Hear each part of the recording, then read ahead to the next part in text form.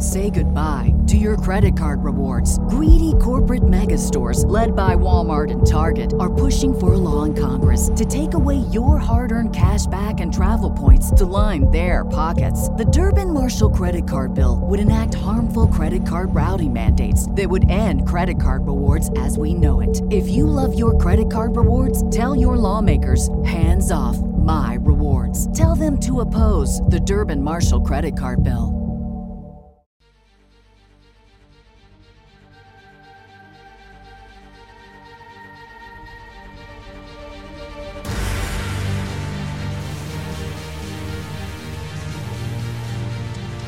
Greetings, nerds. This is Scene and Nerd. I'm your host, Sarah Belmont, and with me, as always, is our Mr. Producer, Will Paul. How are you doing tonight, Will? I'm doing very well, Sarah. How are you doing this evening? I'm surviving.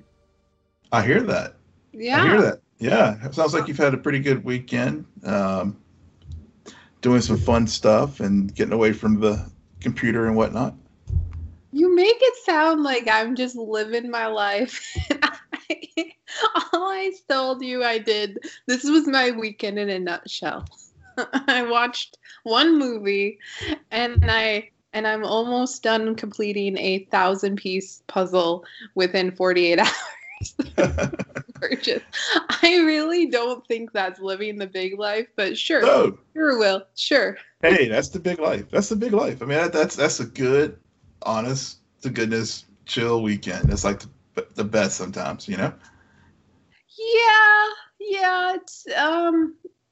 It's the end of the year. I think a lot of us right now, it's just running to Christmas break, and everyone, depending on your work situation, everyone has a different start of when that holiday kicks off. I'm very fortunate to work for a university, so there's clear closure periods that are much more extensive than maybe a private sector job. So I think we're all running that race of like, I just want to get through these next few weeks and then have a huge break. But I think really what happened is I haven't done a puzzle in years, over a decade. And then all of a sudden I started just putting together pieces, and the next thing I know, I'm looking at my my phone and I'm thinking to myself, how did 4 hours go by? Well, like I was telling you, that's like the sign of an awesome puzzle where you just get so wrapped up into it, you just completely lose track of time. Yeah, absolutely. Man, so I guess we're playing fortune teller on these shows these days or something, because every time you and I have an in-depth conversation about something in the media, the very next day they announce it. Exactly. It totally does happen. So I'm trying to get ahead of the curve this week. Well, it was funny because this week what also was announced, and we'll get to WB and everything that they did, but this news about Hawkeye and the casting of Kate Bishop, Haley Stanfield has been confirmed to play Kate Bishop in the series. I am about 90% sure that it was rumored immediately after San Diego Comic-Con 2019. Yeah, I think that sounds about right. Yeah. Because she was doing the Apple TV reimagining of Emily Dickinson. Yeah. I don't think that's a reimagining. Okay, I thought it was, but anyway, but she was cast in that. But in any event. Yeah. No, you're right. And that's also coming off of, I think Edge of 17 was 2018. And a lot of the public kind of fell in love with her during that movie. But so this week when it became official, I was just thinking to myself, yeah, I'm okay. Yeah. It's good to have confirmation, but what always surprises me when we get this type of news is the set photos, because that also means they're in production. Yep. And which is a crazy thing right now, considering the lack of new content we've been getting over the past several months. Yeah, yeah. It's funny because when we talked about this last week, it was some not set photos, but I think someone from The Verge or something had taken a photo of the little notice that they were going to start filming a show, and I think it was it Arrow, not Emerald Arrow or something like that. Whatever it was, I can't remember the working title, but that it was starting this past week. And of course, as we joked at the time, Haley was, she was confirmed, but then I don't think Marvel ever officially released anything. And then of course, Grace Randolph and some others broke the news about Florence Pugh being in the Hawkeye series. And then of course, we saw the set photos, and then later in the week, we got additional news about additional casting for the show. Are you talking about Florence Pugh? Florence Pugh, but also Vera Farmiga is also right. So she's going to be Eleanor Bishop, Kate's mom, and then there are a couple other characters that were also named this past week, as far as showing up Fra Fee, who's going to be playing a character named Kazi, who is known in the Marvel universe as the mercenary villain, the Clown. And then let's see who else was named. Tony Dalton was another actor who was going to be playing a character named Jack Duquesne, who is a take on the Swordsman, who was an early mentor to Hawkeye. And then also, of course, Florence Pugh, and then there's a couple other characters who's going to be playing a character named Maya Lopez, who is apparently a character named Echo, who is a deaf Native American who is capable of copying and mimicking another person's fighting movements. So it looks like they're rounding out the cast, and of course we saw the photos of Jeremy Renner and Haley and Lucky the pizza dog. So yeah, I think they're aiming for end of this year, where it's going to be on end of 2021, where I think it's going to be on Disney Plus. Mm-hmm. Yeah. Yeah. I don't know anymore. Honestly, I don't even care about the release dates. Yeah. Over the past several months, every time something gets announced, we've dealt with so many delays that even when they're set to be released in 2021, you're just like, okay, well, Mando Vision was all set for December, so who knows? No, we're not getting it, and then we were not getting any MCU this year, so yes, still bitter. Yeah, I'm still bitter about that. Yes, I am. But for all of our bitterness, we have another studio, WB, who makes. Yes, we talked about it. We said, why wouldn't they? And even though we knew it was a likelihood, on this scale, because releasing Wonder Woman is one thing. Yeah. Doing that, but they tripled, quadrupled the ante because they said, oh, no, we're not just releasing Wonder Woman. Our full 2021 slate will be released in theaters and on HBO Max simultaneously. Yeah. Boom. Drop the mic. I told my parents that. Yeah. And instantly they said, how much is HBO Max? They're not even superhero fans. It's just the idea of a streaming service having new content in a way that mirrors what's going on in cinemas right now. Yeah. It's just everyone will want it. So I am just overjoyed with that announcement.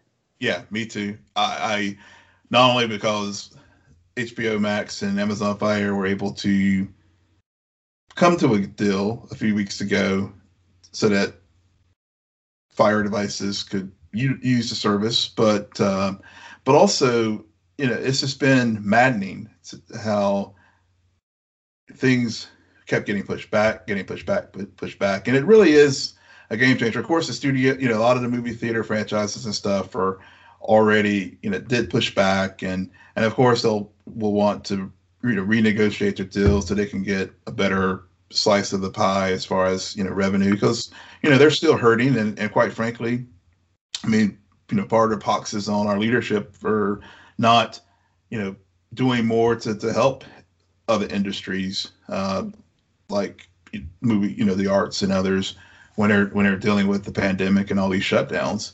But this truly is like a game changing thing, and it is one of those things that once you've let this genie out of the bottle, I just don't know how.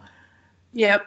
It's going to be, how you're going to be able to go back to the norm in 2022 and going back to the old model. I mean, theaters will definitely still have a place, but I think moving forward, this is just going to be the way that content is going to be released. And I know this week the Disney investor meeting is the 10th of this month, and it would not surprise me at all at this point that they'll say, yes, we're going to drop Black Widow in a similar type of simultaneous release, because I mean, they already have, Disney Plus already has a huge empire as it is, as far as in the streaming wars, and it just doesn't make sense at this point for them to just not take advantage of this and continue to build to their subscriber base.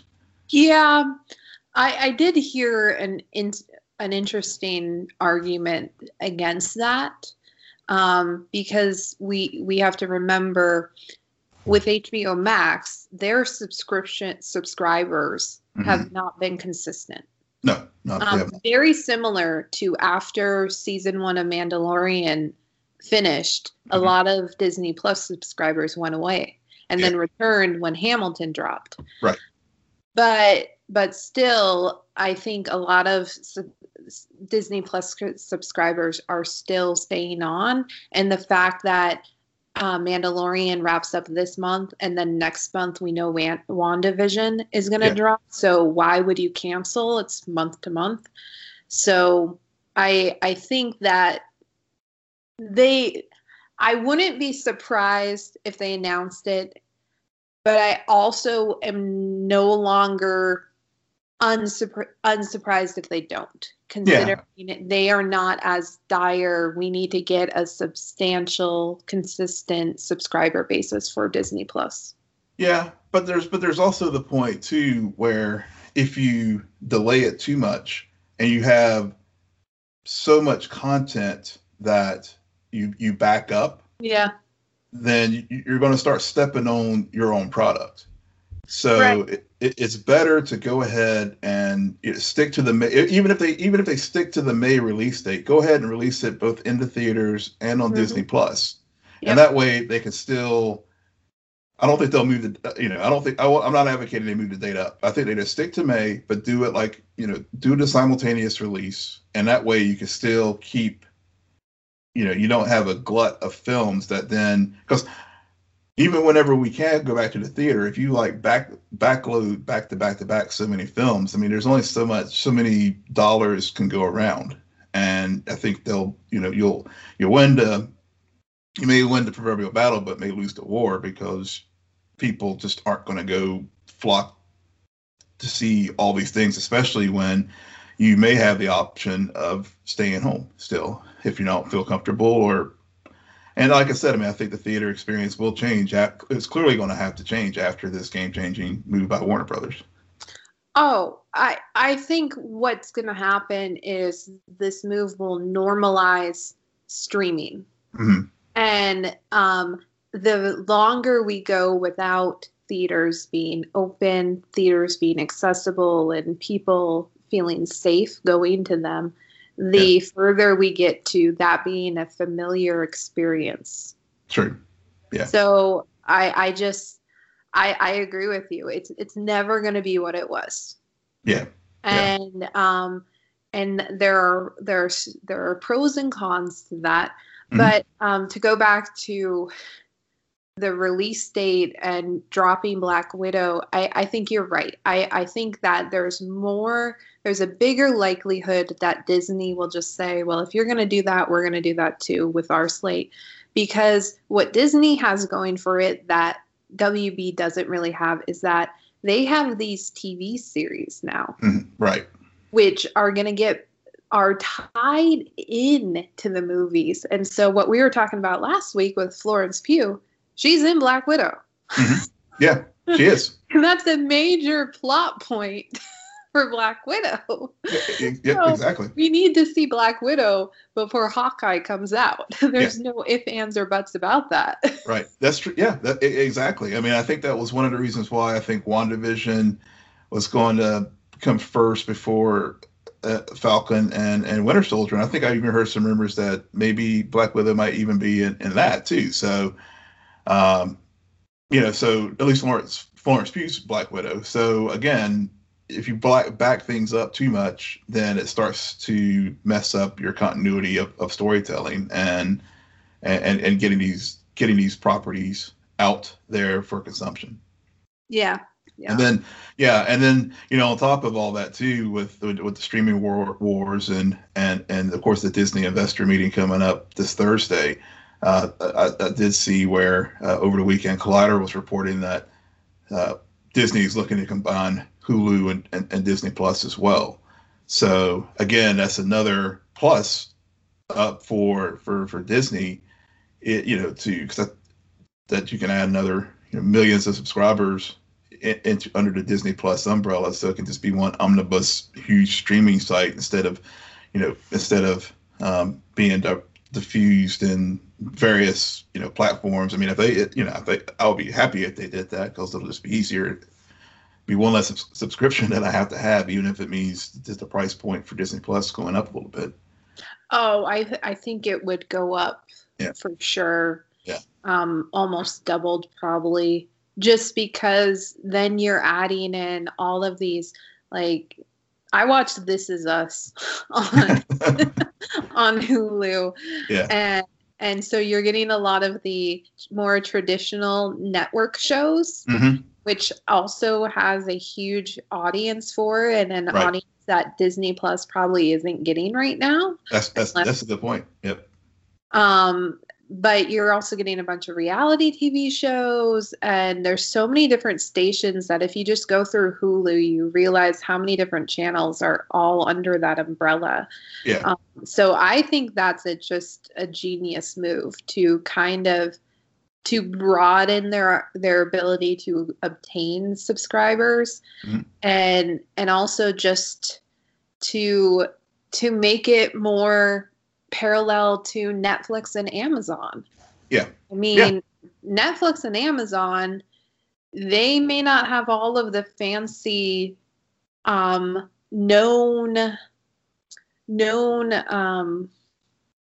brands, but they also were the ones to start it all and have really developed original content that allow people to just want to have it. And then they have all of their movie catalogs that they own. So and to your point about network shows, I mean, Netflix still, do they still have The Office? I mean, which still trends very highly now, since Nielsen actually ranks the streaming programming on these various platforms each week. And I think it's still, some of these legacy shows are still in the top 10 as far as what people stream. So, so adding a Hulu, like you said, with a proper, with IP like This Is Us and other, established show network-based shows, again, that's definitely diversifies Disney Plus to be more, like you said, like a Netflix and an Amazon type of platform, which is just a win for them. Yeah, absolutely. Yeah. What else is going on? Ava DuVernay is creating a new series, Naomi, based on the DC comic character by the self name. Like, the character's name is Naomi. Right? Yeah, the character's name is Naomi. Yeah, so Ava's definitely like building her DC resume because she's got the new gods. She's got this Naomi. We talked about DMZ, I think, a week or so ago, and each of these series, two of them definitely have focus with colors of character, and this was a little bit. This Naomi series is a little bit different in that it's not based in a big metropolis or everything. It's going to be in a small town, but again, she's building that DC empire of her own slate, and I know it's going to be on the CW, which is like, okay, will it get CW-fied? but maybe it won't. Maybe she'll have enough creative control over it that it will have its own flavor and stick to the comic book that it was based on. Oh, what is going on with New Gods? Is that it's still in pre-production, or? Yeah, I think it's still in pre-production, but Okay. I think it's but it's definitely going to go forward. But I haven't beyond. I don't think anyone's been cast, or I can't recall if she was doing screenwriting or if she was going to hire someone else. Yeah. I that's the one thing that, as much as the name Ava DuVernay impresses me and makes me excited about a project, I also just think to myself, okay, lady, when are we getting this? You sign yourself up for everything. Yeah. So, and then it always surprises me when I see a trailer for something and I'm like, I didn't even know she was working on that. Exactly. She's got deals everywhere, and yeah, she's got her deal with Warner, and I think she's got her deal with Netflix. So yeah, she's a powerhouse, and as we joked a few weeks ago, I mean, it's another with the CW with the Painkiller, and then Wonder Girl, and here we got it, again, another character of color, even though we lost Black Lightning, but they're adding again another superhero of color on the CW, which is good for representation and stuff. So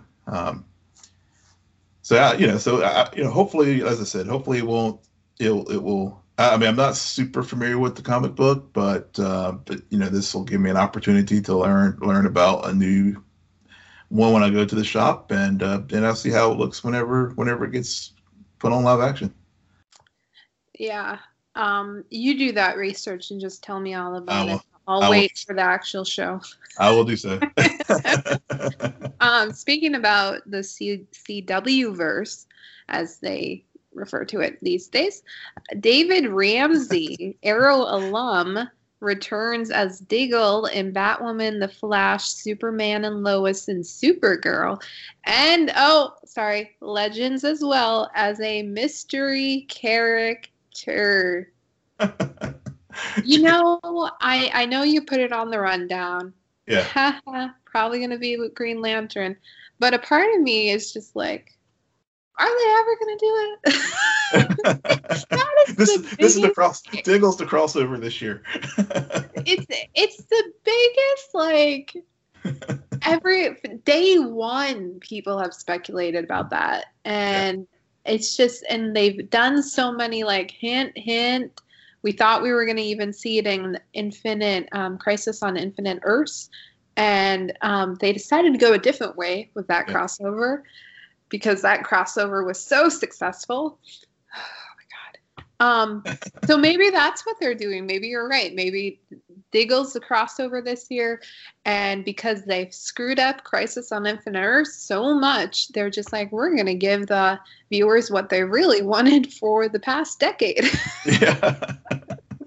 Yeah, but also, that's true. I mean, I know you like to beat up on Crisis. I actually, we talked about this last week that normally this time during of our shows we would be talking crossover right now, and so it is kind of it's fitting that we at least get some Arrowverse to talk about, some possible crossover with the beloved character that is John Diggle, and like you said, one folks have been hoping for a very long time. And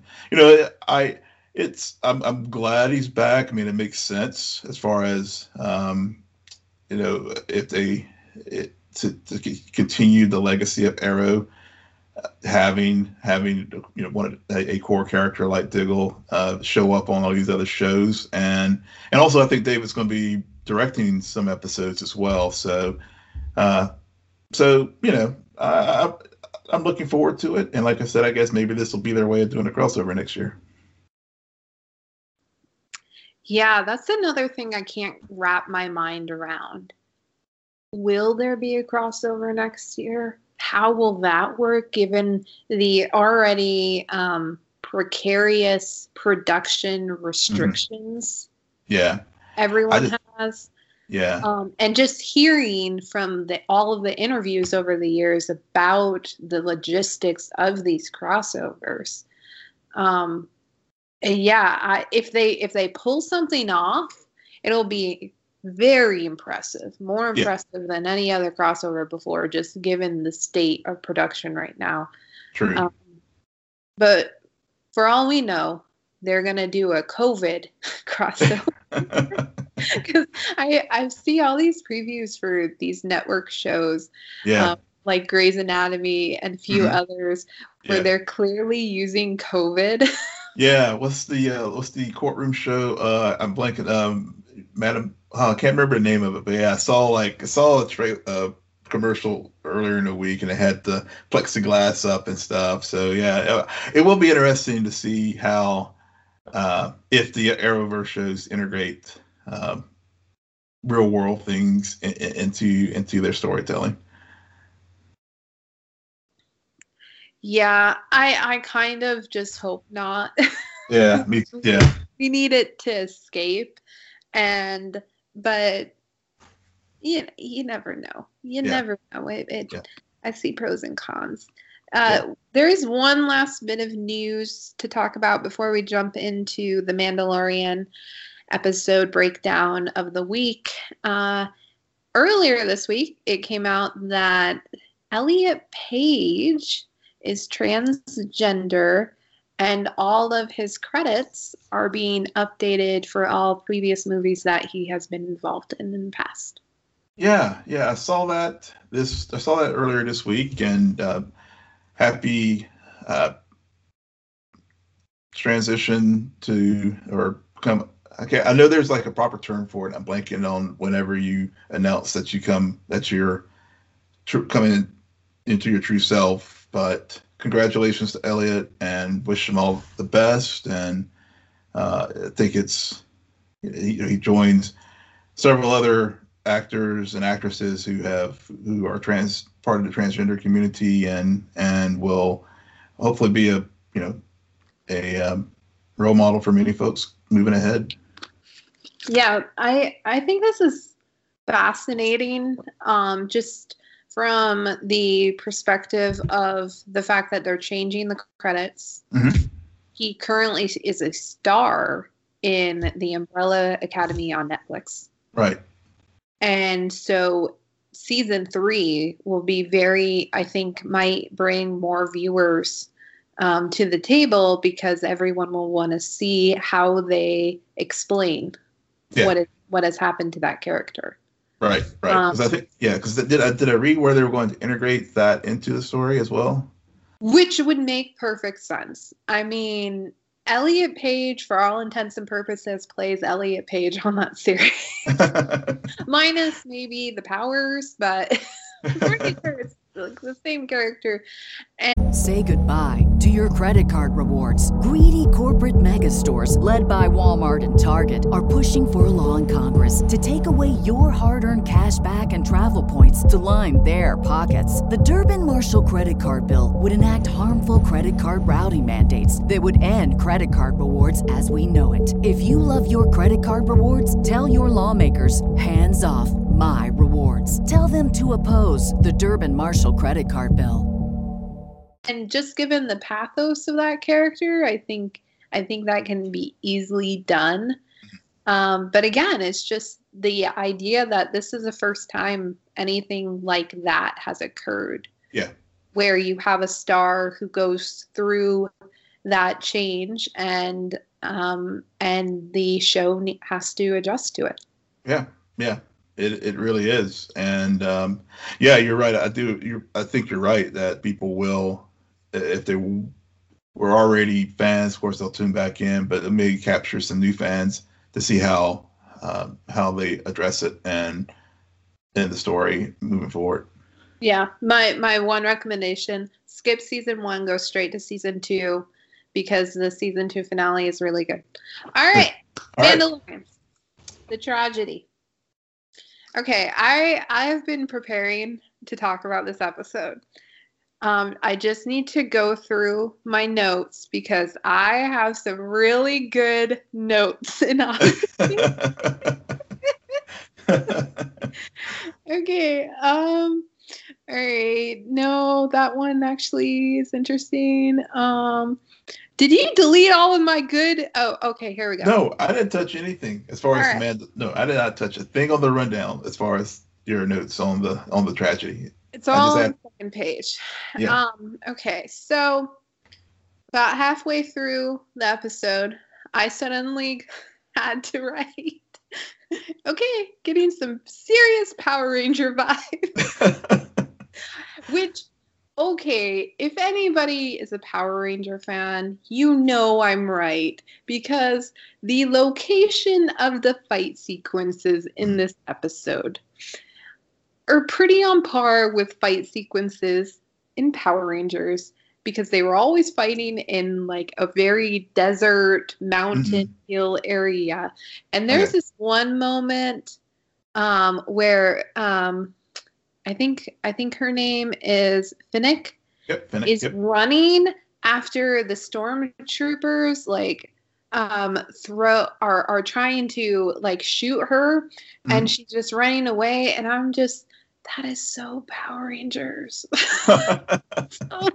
And that's another thing. Stormtroopers still no way they can shoot a gun. They just they're not marksmen.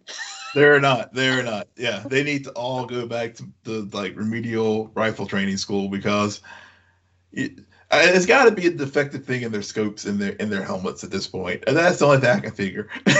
Yeah, it just was so painfully obvious in this episode, given how long these fight sequences are. But the other thing, I wrote a few more. I wonder if Boba Fett would drink boba tea. Can they make that happen on the show? Because that would be hilarious. Apparently there was a helicopter in the show this week, so maybe that could happen. Yeah, somebody needs to plant a boba tea next to Boba Fett on screen. Oh my god. And then I just shout, "They took my baby."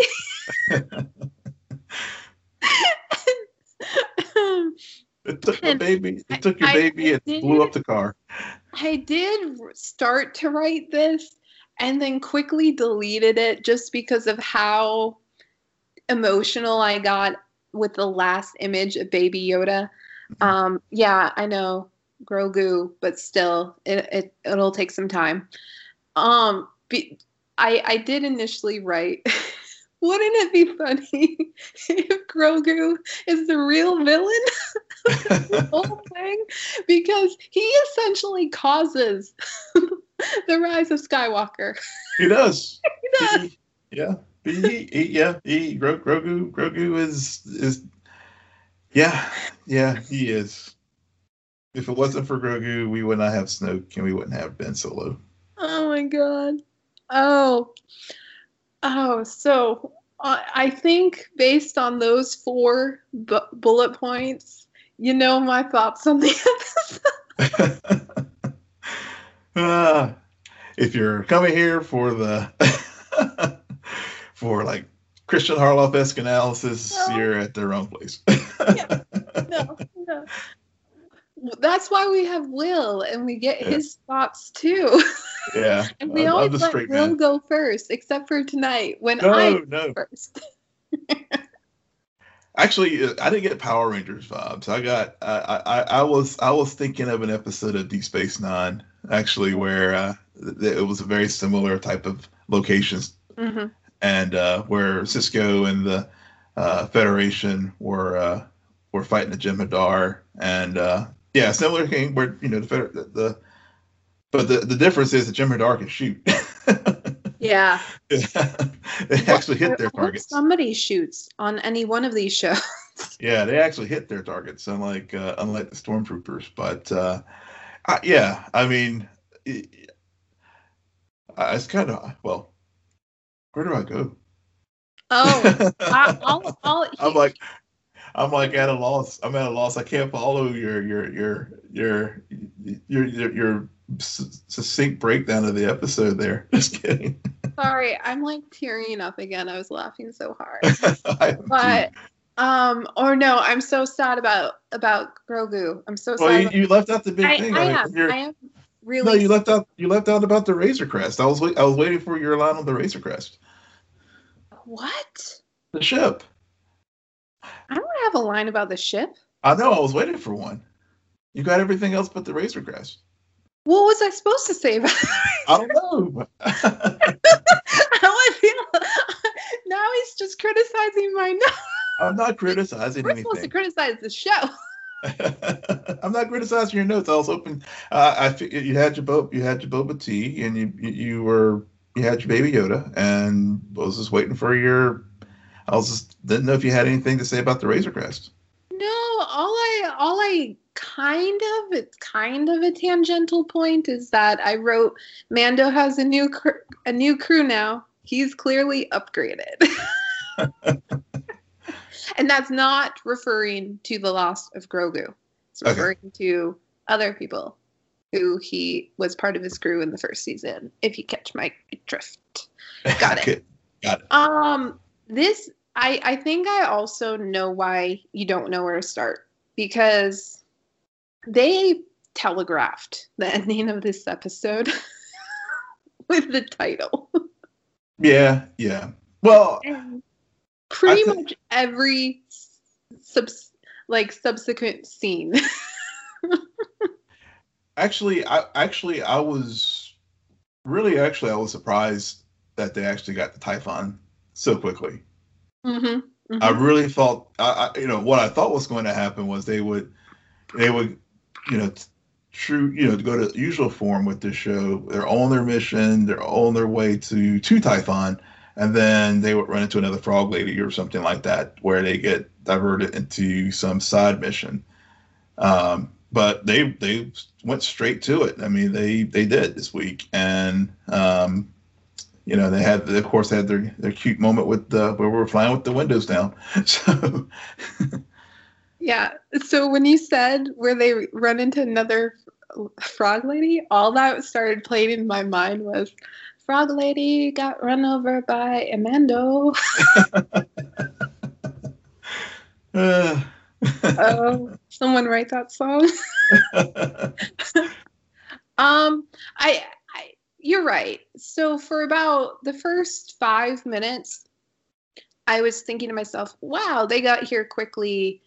And I wonder if the tragedy, if it's more of a fake out where you think that, oh, clearly Moff Gideon is gonna snatch Grogu from Mando, and it's a fake out because we're gonna hear about the tragic past of Grogu and how we got the bullet points last week. Yeah. But to actually see and hear that full story would be really interesting. And of course, there are some holes that we all want to be filled. But no, it was not a fake out. This was all designed. And what really irritated me was the whole, okay, you're on the scene, Rock. And then it just, like, the moment it ends, all of the dark troopers are there and they just snatch Yoda. And it's just like, oh, okay. Yeah. I mean, I think it was, to your point, this episode, it was good that it was tight as far as the timing, because I mean, it was. I mean, I enjoyed it. I mean, I really did. I did not, like I said, it did not um, go to my expectation as far as where they were going to go. And I mean, obviously, as far as the timing, as far I figured we would get Gideon taking Grogu at that would be our cliffhanger at the end of the season or something like that. But it came in episode 6, and of course, Mando's like putting together a new gang to his new Avengers to go after Moff Gideon and the rest of the remnants of the Empire. Yeah, there's probably about 10 minutes of this episode I couldn't stand. But then looking back retrospectively, there were all of these tie-ins to previous episodes, which was really good to start to see. I mean, episodes from season 1, we got Boba Fett. And honestly, Will, I don't know about you, I kind of forgot about that hint in the very first episode this season. Oh, did I was so wrapped up in everything that happened last week that I was like, oh yeah, we were promised Boba Fett.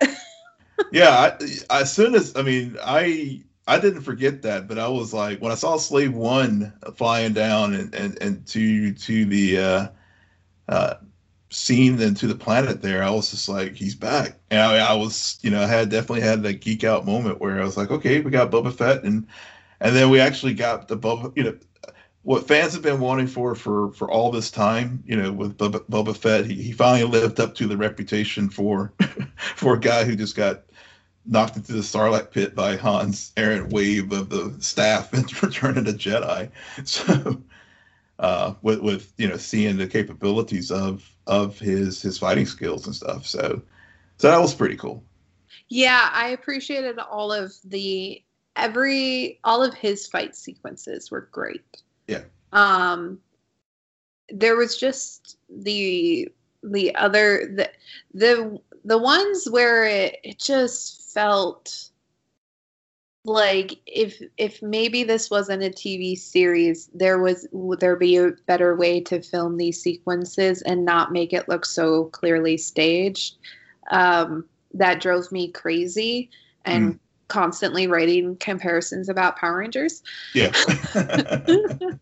But there were those character moments and payoffs where I'm like, yeah, originally I was like, because I hate when all it is fighting. But if I take out that bit, the rest of it moved the plot forward. It was very tight. We didn't spend 5 episodes getting there. Yeah. It was very next episode, and now there's a clear end game, if you will. I mean, next week will be about getting this prisoner that they need to add to the crew, like the 5th member, and then we get the showdown, and also just what everyone's talking about, just something we've speculated on, is as much as there is this beautiful father-son bond between Mando and Grogu, how much has that affect him and how he uses the Force?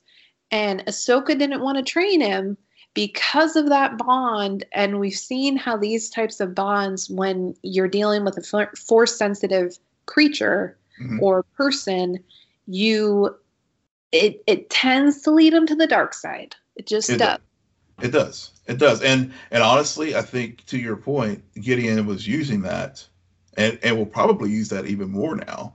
Because when he walks into the room and seeing Grogu just playing, whacking these stormtroopers together, and showing, really acting out that anger, and stuff, and he even comments on it, and whenever he walks in, so he's definitely getting him primed and getting those metachlorians and that fear and that anger even amplified, so that they can use it for obviously creating Snoke. So, which is weird though, because Ahsoka says that Grogu is afraid to use his powers because of what the First Order has already done to him, and kind of living in this fear.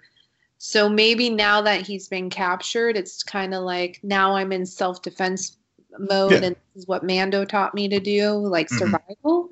Yeah.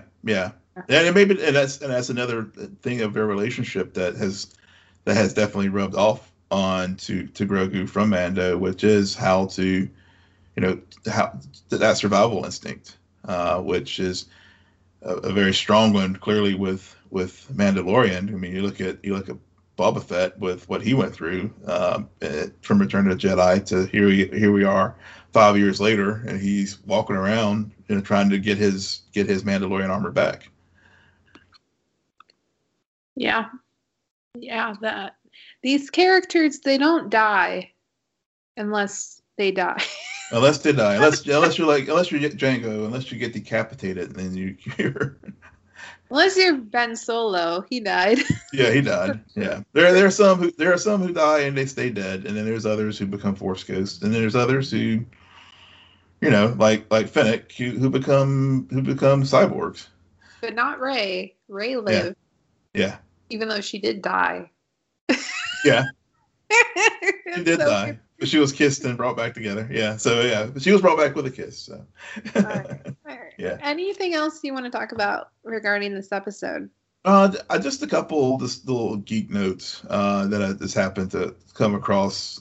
One that I thought was with Boba Fett in particular, a line that he says, "I'm a simple man making my way through the galaxy like my father." I'm pretty sure Django said that same thing to the Camino folks, or similar whenever he met Obi-Wan back in Attack of the Clones. I may be mistaken, but I thought that was a very similar line to that.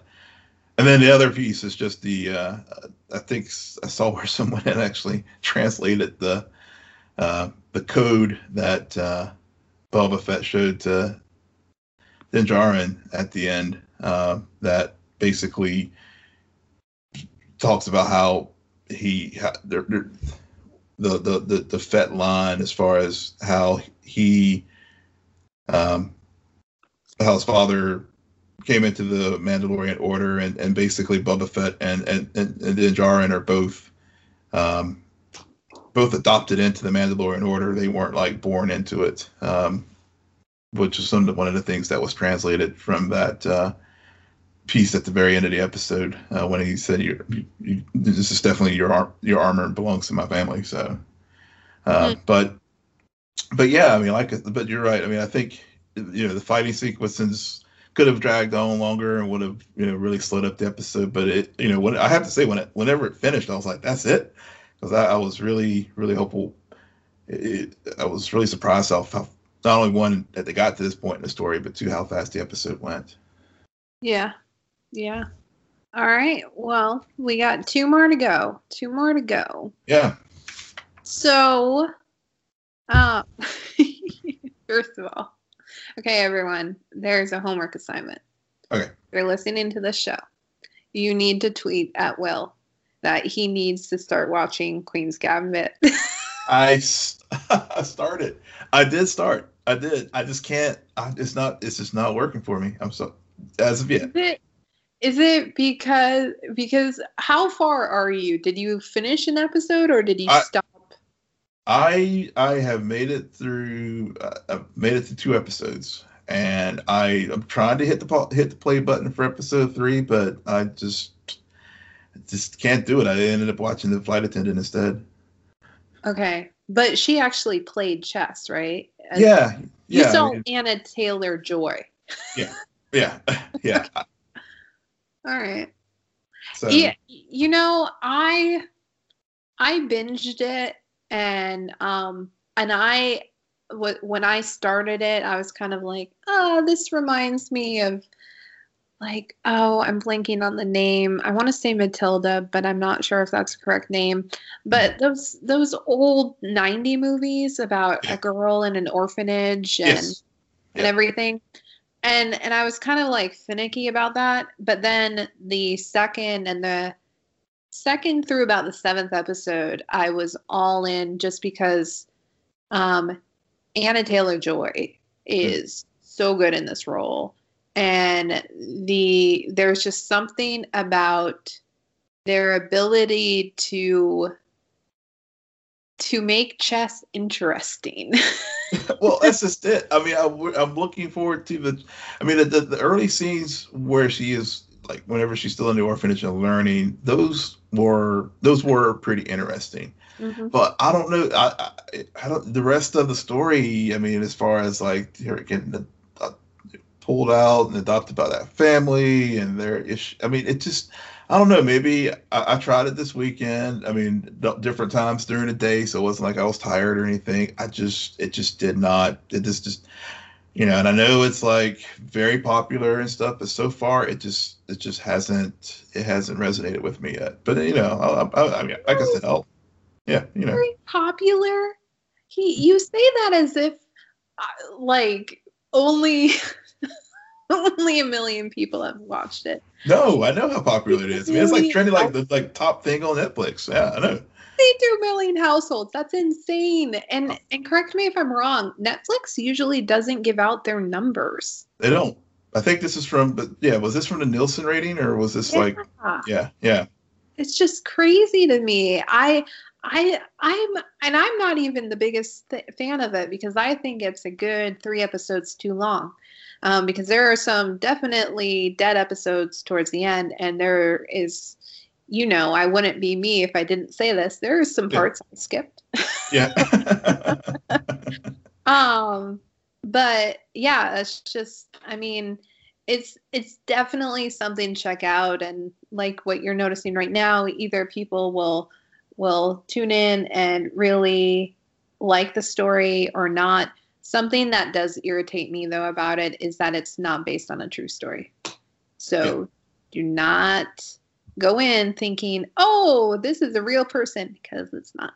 It's not. And nobody will be writing letters asking them to, make it clear that it's historical fiction. And so now the moment everyone's been waiting for, since he already dropped this bit of news, what are your thoughts on the flight attendant? Yeah, so as I messaged you last week, and I'll share with our listeners now, it is one of those shows where you want to look away, but somehow it just keeps sucking you back in. Yeah. Yeah. Yeah. It is. It definitely is, and so it'll be a part of my rotation over the next little while. Are you caught up, or have you only watched like the first 1 or 2 episodes? I finished the first 2 this weekend. So okay. Yeah. Okay. The one they aired this past week, I thought was one of the better episodes. Okay. Because they do a lot more with her and her brother. Okay. Yeah, some pretty good stuff. But yeah, it's the flight attendant, or rename it and call it Trainwreck. But it's really weird. Yeah. And it makes, since my mom told me it was based on a book, it makes more sense why it somehow works. Yeah. Well, I think Queen's Gambit was also based on a book too, if I recall. Yeah. Yeah, an old book. Yeah. Like it's more popular now than it was 35 years ago when it was first released. Yeah. Yeah. Of course it is. Yeah. The other thing I want to recommend that I've watched recently is Amazon dropped a new Amazon original movie called Sound of Metal with Riz Ahmed and Olivia Cook. It's a movie that I believe was supposed to come out. We've been probably this year. It was being looked at last year in all of the festivals, and it is definitely something if you have Amazon Prime to watch. This is a sound editor's dream. because the premise is that a rock band drummer suddenly loses his hearing. And he then gets sent to a rehab facility because, oh yeah, he's a former drug addict, and learns how to be deaf, essentially. And why I say it's a sound editor's dream is because what they do with the manipulation of sound and perception is very intriguing. And I was just in awe of it, because there are so many little details in terms of when they show the oh my God, I'm blanking on, I'm tired. When they show certain things, when you can hear certain things, when you can't hear certain things. And there's so much has to do with perception, but there's a lot of details in how they craft this movie. Nice. Sounds very interesting. I know one that I want to check out is the new Fincher film that dropped, I think, this past weekend as well on Netflix. Isn't Gary Oldman's in it? Yep. So is it Mank? Mank, yeah. I don't know how to pronounce it. I don't know how to pronounce it. Yeah, it's like M-A-N-K. Yeah. Although Kevin Smith tweeted out a line of dialogue from it about the film industry and how it sells the product, the only product that the buyer doesn't actually buy, because what we buy is an experience, a memory, and the owner of that product still owns it. Yeah, I saw you retweeted his line of dialogue from that, and yeah, that's what even piqued my curiosity even more when I saw Kevin send that out. So yeah, so like I said, it's definitely one that is on my list. I think it chronicles the making of Citizen Kane. Yep. Yeah. So so I think over the holidays it'll definitely be, if not sooner, I'll check it out. Well, that is it for us tonight. Will, why don't you tell our listeners where they can find you? Yes, you can find me at Will M. Polk. That's WILLMPOLK. You can find me at SJ Belmont, SJBELMONT. Please follow our crew on Twitter at Scene and Nerd. Friend us on Facebook, follow us on Instagram, but most importantly, rate, subscribe, and comment on Apple Podcasts, Spotify, YouTube, Stitcher, or wherever you get your podcasts. Good night, Geek Out. You're welcome.